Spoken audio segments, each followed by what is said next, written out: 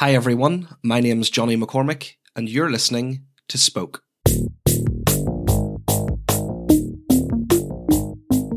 As you might already be aware, we're doing things a little bit differently this week. I don't have any guest joining me, it's just going to be me talking the whole time.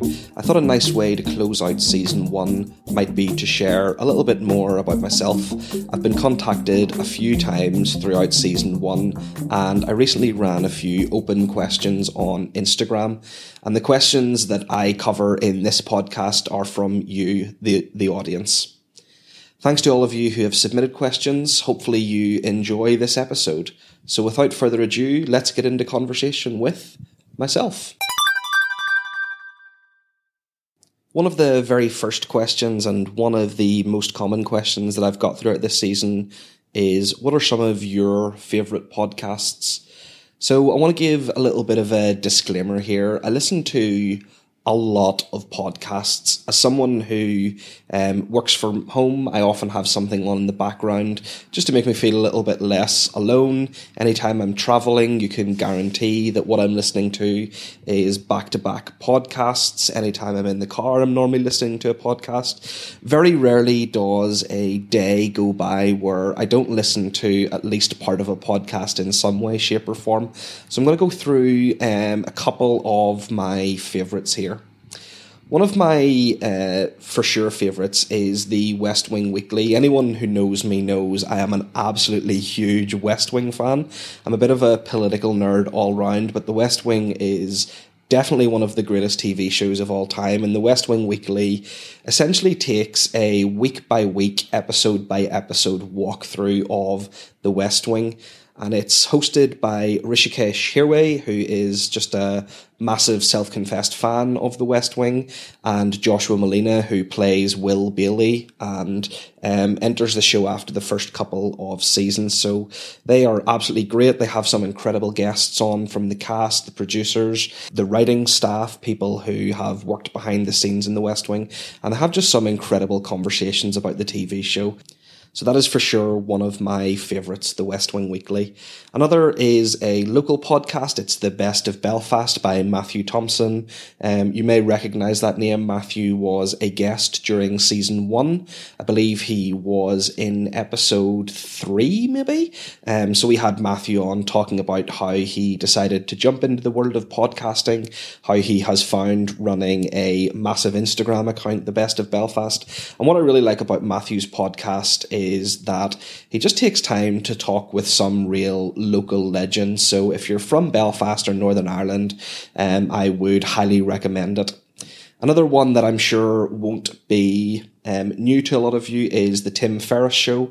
So I must admit that I don't listen to absolutely every episode of Tim Ferriss, but the ones that I do choose to listen to, I always enjoy.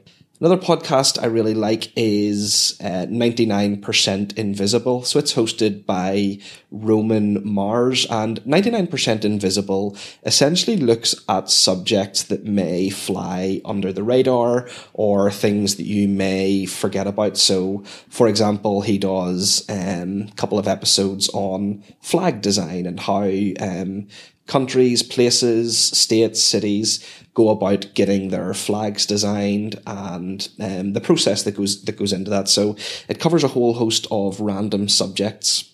The final two are Lead to Win by Michael Hyatt. So it's a business podcast, a leadership podcast, I suppose, and it talks about how to become a more effective leader. And the final one is The Monocle Weekly. So The Monocle is a magazine publication that I subscribe to and receive every month. The Monocle Weekly is one of the shows that they do as part of their radio station, and it is essentially a weekly look back at the week that's just happened. So what's happened in the news, what's happened in business, what's happened in culture, and a look forward for the week ahead. So I typically listen to that every Sunday and really enjoy it.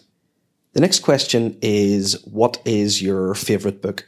And I must admit, I'm always a little bit rubbish at answering this question because of the amount that I suffer from recency bias. So I just tend to recommend or say the books that I've read most recently that I enjoyed.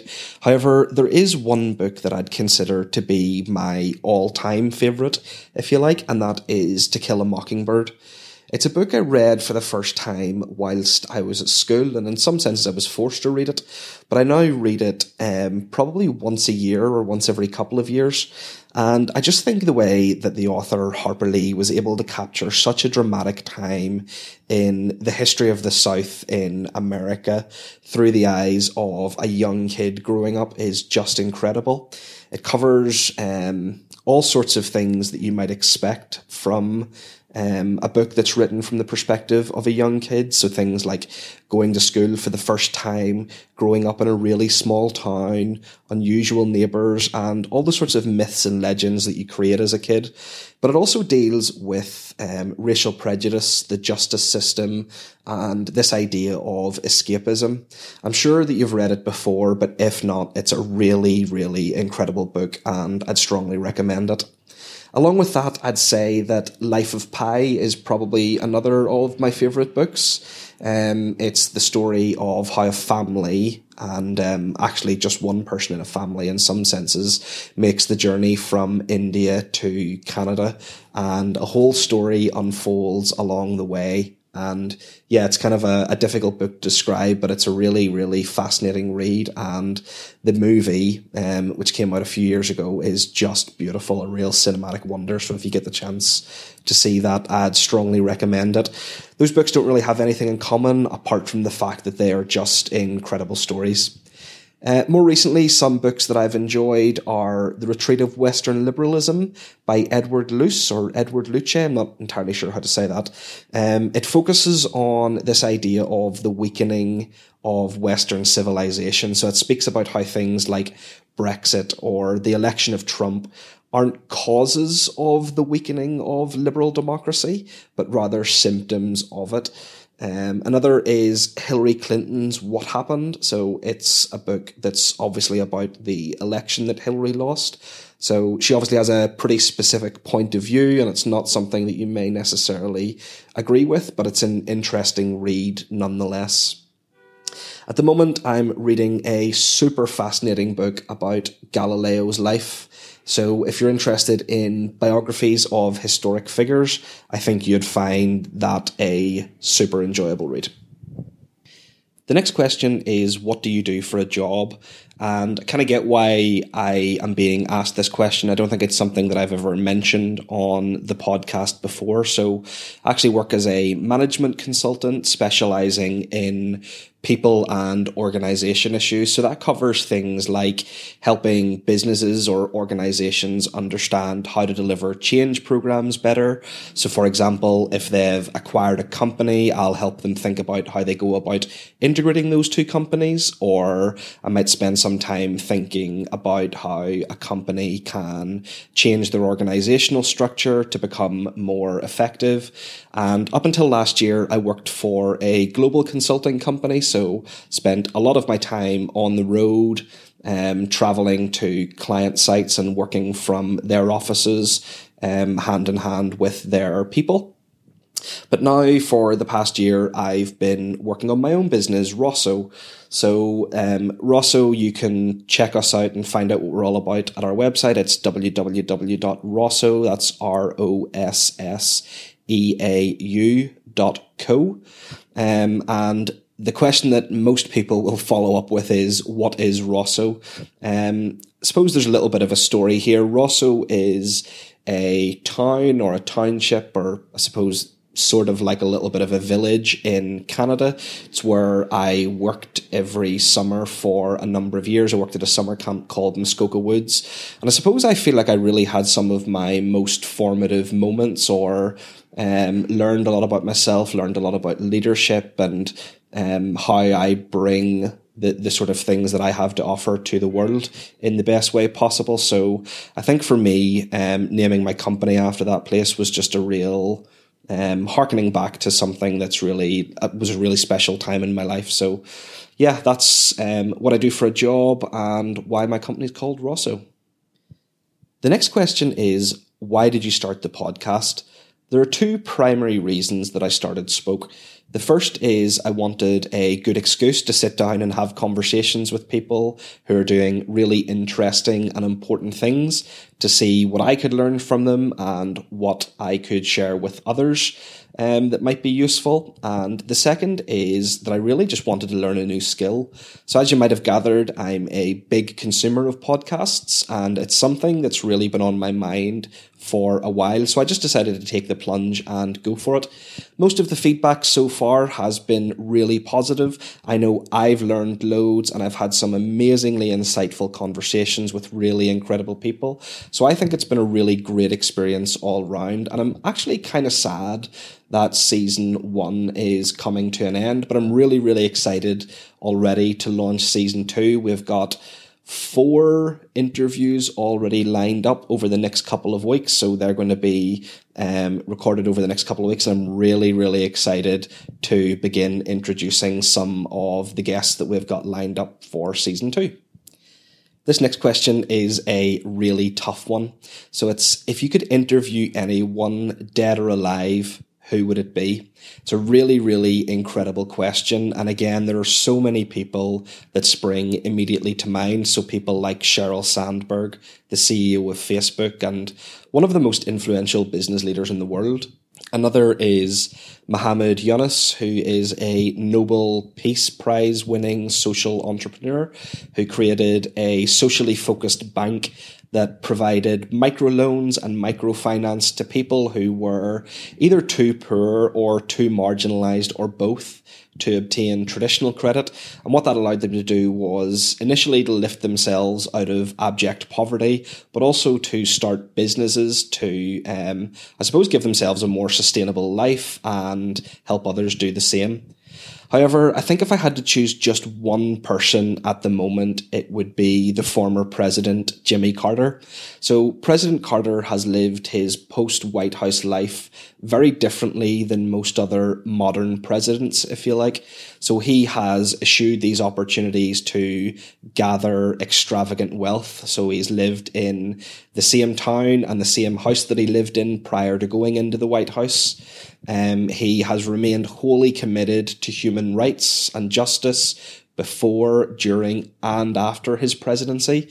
And I think, especially given who we have in the White House at the moment and the fact that, you know, a presidential race is costing literally billions of dollars, I think someone who chooses the opposite of extravagance has something interesting to teach us all. So the person that I would choose at the minute is President Jimmy Carter. The next question, which is, I feel like a little bit of an unfair question, is what has your favourite podcast been so far? So I kind of feel like that's a little bit like asking someone to choose their favourite child. So I'm not going to choose a favourite podcast so far. I'm just really, really appreciative that all the guests who have appeared on season 1 have taken the time to appear on the podcast, that they've come on and spoken passionately about things that they consider to be important and worth sharing with others.